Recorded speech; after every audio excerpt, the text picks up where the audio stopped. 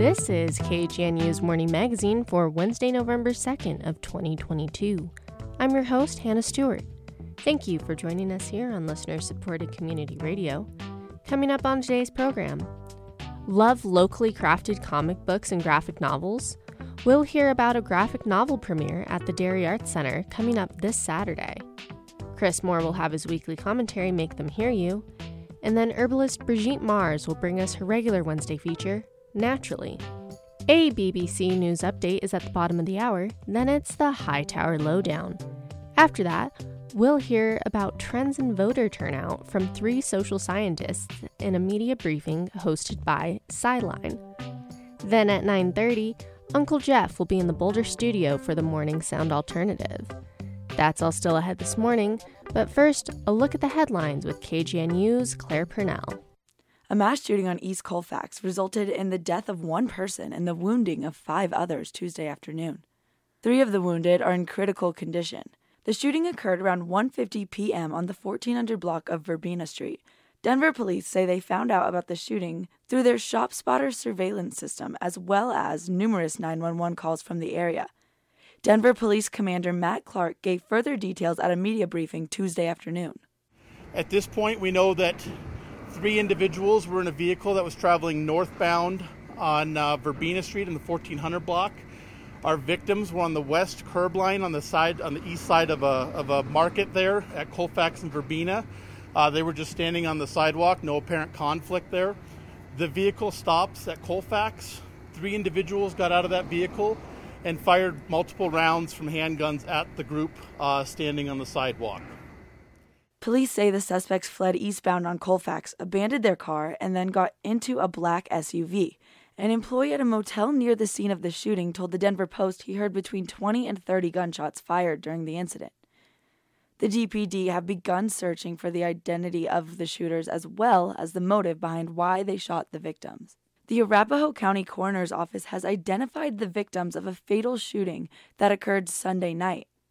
Authorities are calling the murders at a house near the intersection of East 10th Avenue and Geneva Street an ongoing domestic situation. The coroner's office identified 3 of the victims as members of the same family and the 4th as a renter in their home. The suspect is the ex-boyfriend of the sister and daughter of 2 of the victims. Those same 2 victims, the father and daughter, had filed for protection orders against the suspected murderer a week prior to the incident. A mother and her 10-year-old daughter died in an apartment fire that started early Monday morning. KGNU's Kiara Damare reports. Police are investigating 2 juvenile suspects they believe intentionally started the fire in the 32-unit Tiffany Square apartments on Sheridan Boulevard. The fire, which began early Monday morning, damaged 14 units and killed 31-year-old Kathleen Payton and her 10-year-old daughter, Jasmine Payton Agayo. 9 residents and 1 firefighter were injured in the fire as well. 3 residents are still hospitalized. According to the Denver Post, occupants of the 32 units continue to be displaced. In a news release, Lakewood police said it appears that the fire was intentionally set and a full homicide investigation is underway. The 2 suspects, who haven't been identified because they're under the age of 18, will face first-degree murder and first-degree arson charges. For KGNU, I'm Kiara Damari. Governor Jared Polis presented his 2023 to 2024 budget Tuesday, days before the Colorado midterm election, where he is up against Republican Heidi Ganahl.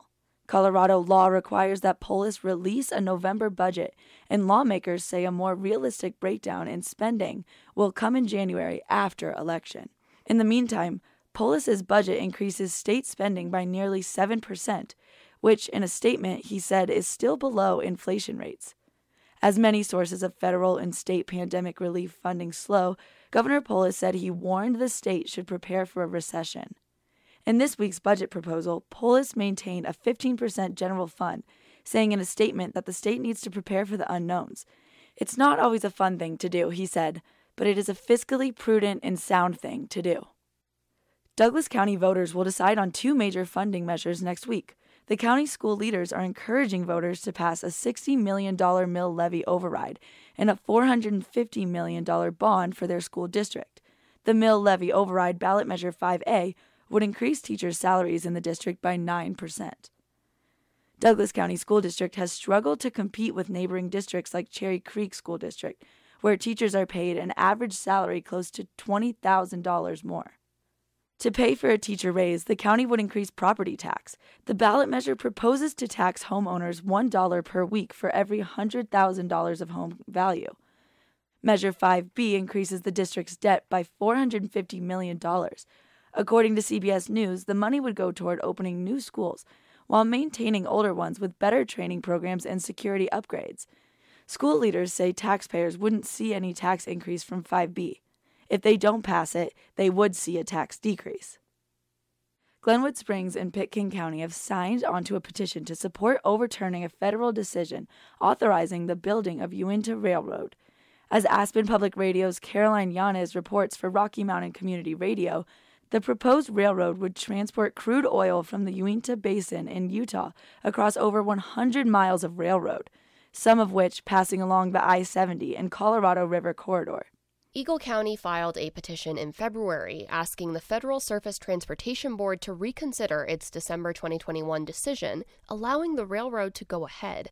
The amicus brief filed by Glenwood Springs and Pitkin County, along with 8 other local governments across Colorado, claims the STB did not give enough consideration to the environmental impacts of the railway. Glenwood Springs city officials are concerned that the number of crude oil cars traveling on the Union Pacific Railway line would increase dramatically. Mayor Jonathan Godis also said in a statement that the STB's assessment that wildfire risk in the downline area was not significant, quote, ignores real-world evidence. The brief also claims the decision did not adequately address the risk of derailment, risks that come both from the size of oil tanker cars and the mountain terrain the cars would pass through, like Glenwood Canyon. Caroline Yanez, Aspen Public Radio News. Expect mostly sunny weather today in the Front Range, ahead of an upcoming drop in temperatures. In Denver, a high of 72 and a low of 40. In Boulder, a high of 69 and a low of 38. In Fort Collins, a high of 70 and a low of 35. The National Weather Service forecasts a storm system will bring snow to the mountains tomorrow, with light snow possible in Front Range cities Thursday evening. For KGNU, I'm Claire Purnell.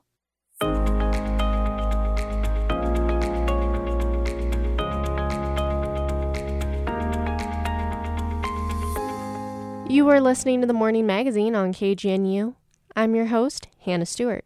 The use of visual art as a medium to communicate about social issues is nothing new, but it is a more recent trend in the field of comic art and graphic novels. This Saturday, comics creator R. Alan Brooks will be at the Derry Arts Center to debut the latest installment in the Anguish Garden series. Brooks is a Denver-based multimedia artist and professor at Regis University.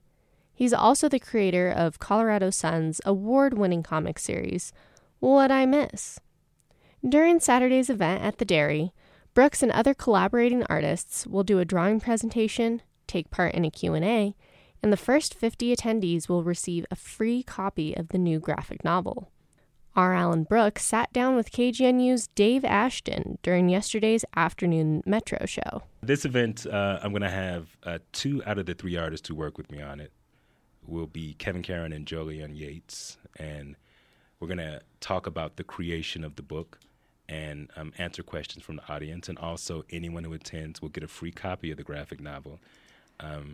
I should mention that it's if it were a movie, it'd probably be a PG-13, so it's not the book you want to hand your 6-year-old, just because it has bad words in it mostly. But yeah, so we're going to do some live drawing while we talk to people. So, fun. Yeah, so that should be pretty fun. And just kind of talk about how it all comes together. Comic books are traditionally, when you think of like Marvel or DC, they're traditionally a assembly line process. That's the only way they can get it out every month. So it'll be like writer, penciler, inker, letterer, colorist, and all of those are separate jobs. Right, the writer is not coloring. Yeah. So in this case, for this book, I wrote it and lettered it, and then I hired artists to do inks and colors and pencils and stuff like that. And so, yeah. And Sarah Menzel-Trappo did the color. She unfortunately won't be able to be there on Saturday, but she's really great to work with.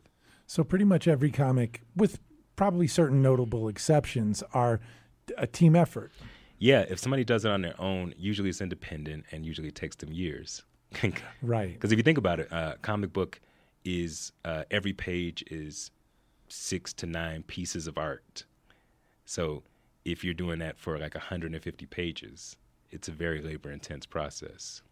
You know, I think this is a really great time to be expressing and exploring this comic book and graphic novel medium because it has an intergenerational appeal. Yeah. If you're getting older, you don't want to sit there and stress your eyes. You can also get something out of it. Or if you're a kid, it's like a way to understand maybe more complex things with, the visual aspect. Right. Yeah.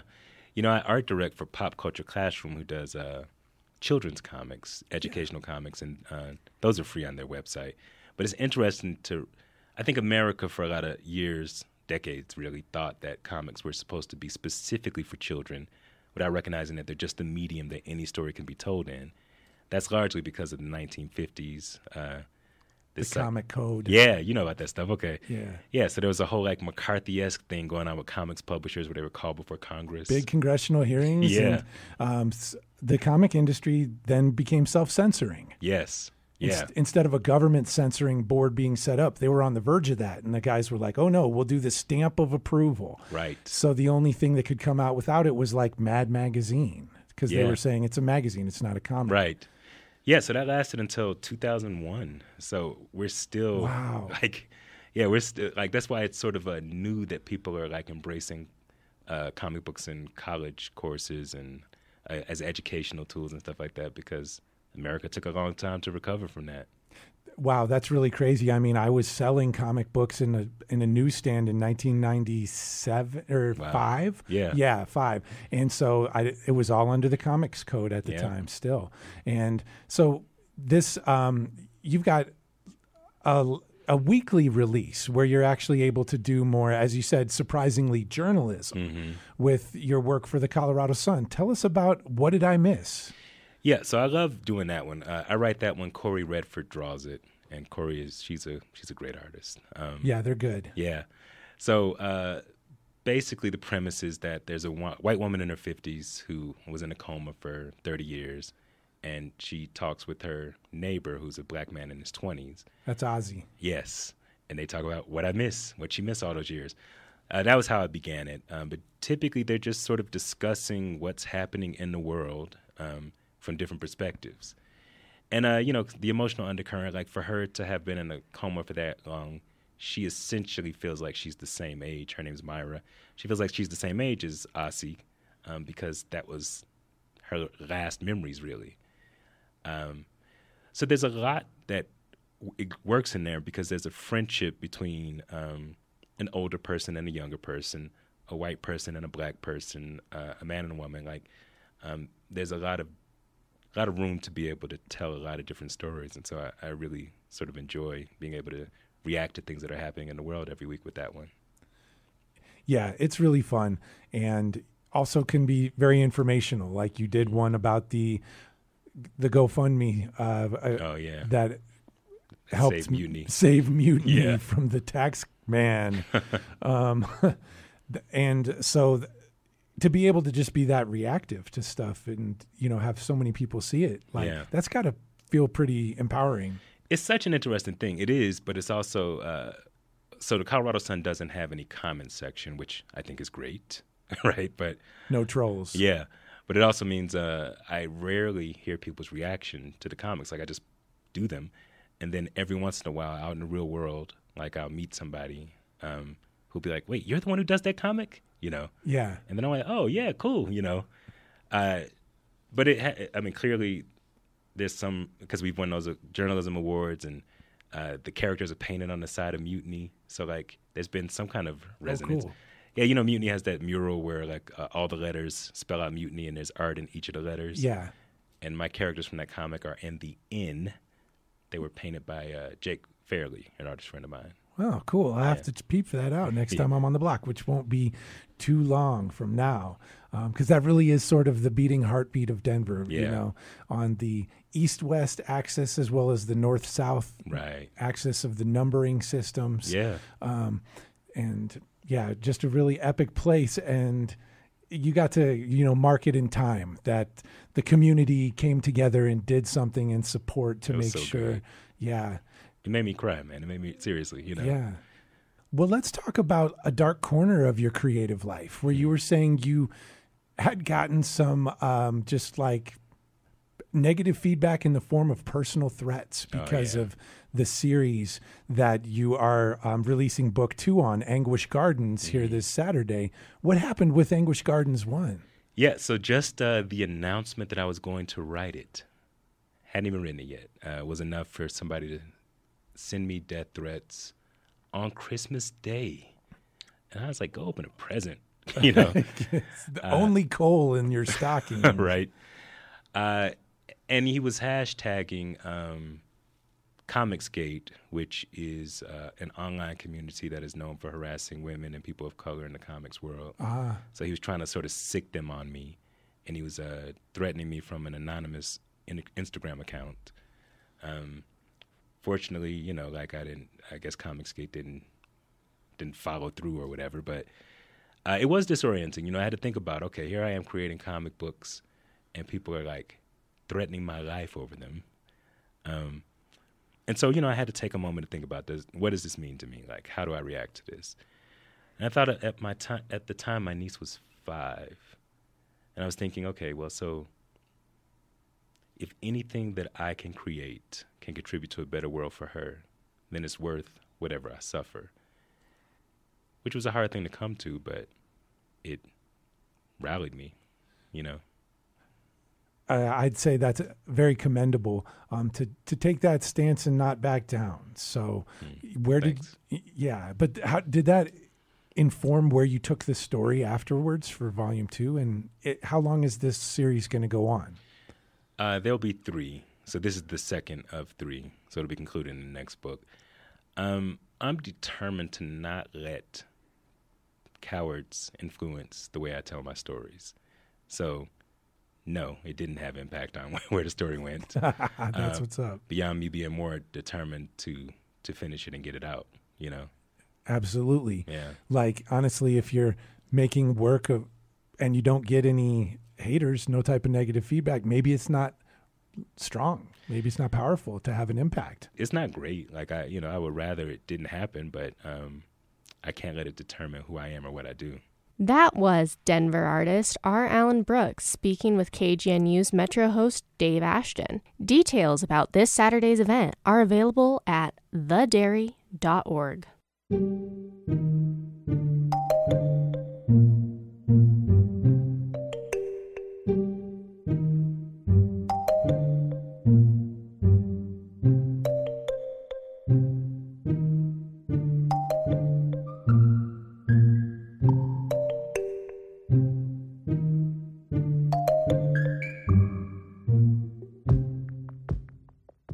Up next is Make Them Hear You with Chris Moore. Make them hear you.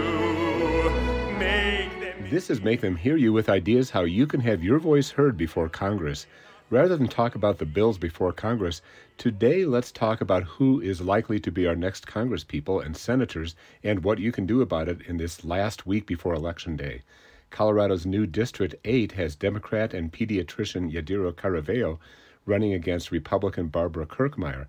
Colorado's newest district is 40% Hispanic, and Caraveo was thought to have a natural advantage in the race.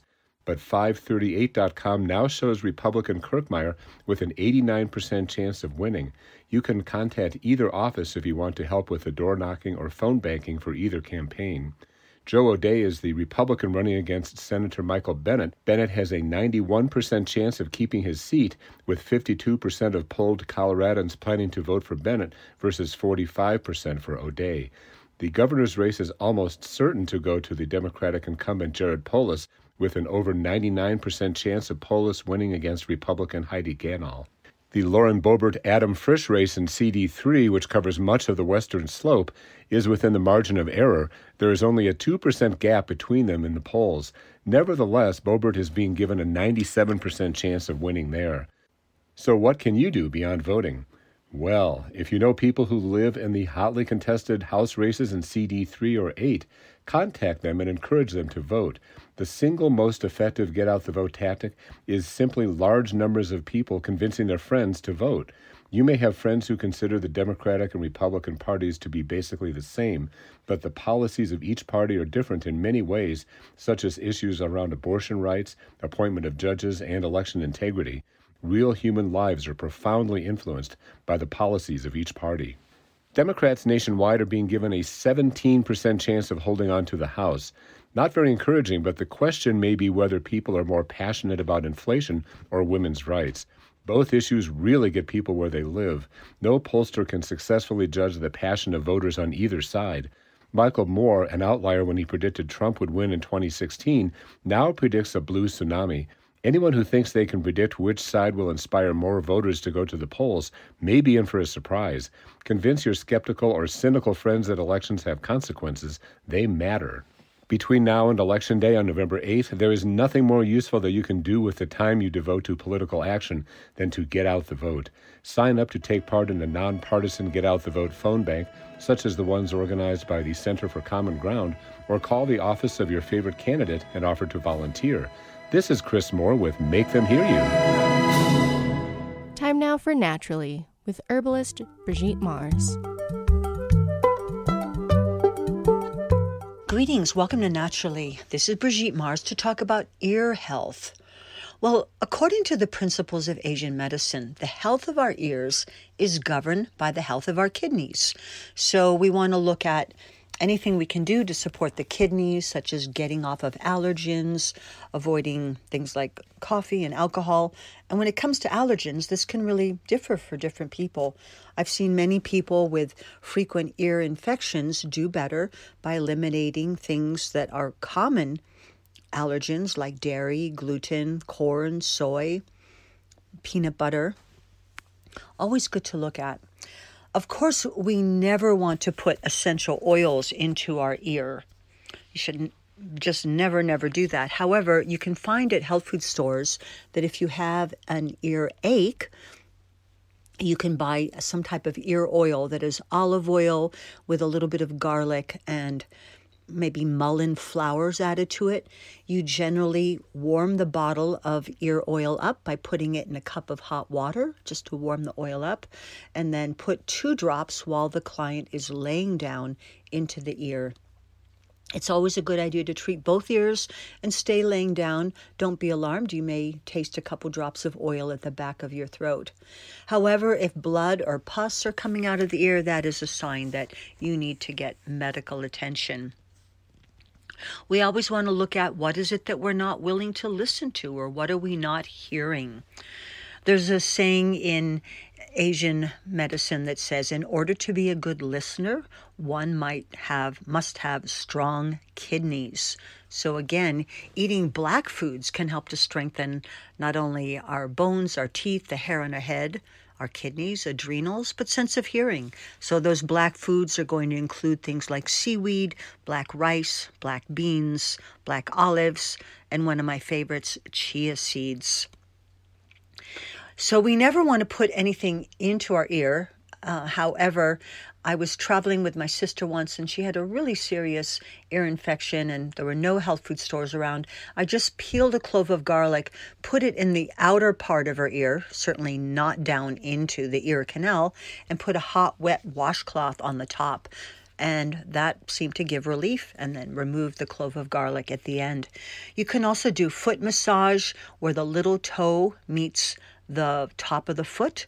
That is a reflexology point that corresponds to the ears. I also think it's really important to have good posture, doing things like the lion's pose, gentle neck rolls in yoga.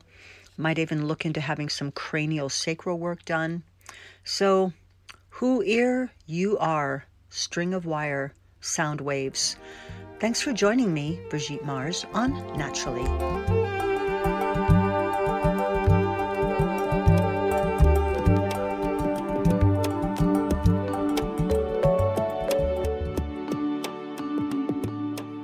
That's all the time we have for today's morning magazine. I've been your host, Hannah Stewart. Shannon Young has been our producer. Special thanks to Claire Purnell, Kiara Damari, Alexis Kenyon, Carolyn Yanis, Dave Ashton, Chris Moore, and Brigitte Mars for their contributions to today's program. A reminder that if you'd like to share a comment with KGNU, call us at 303-447-9911. We play the messages back on Tuesday mornings at 8:25 during the Morning Magazine. Stay tuned for the Hightower Lowdown and then a Sideline media briefing on voter turnout trends. That's just after these news headlines from the BBC.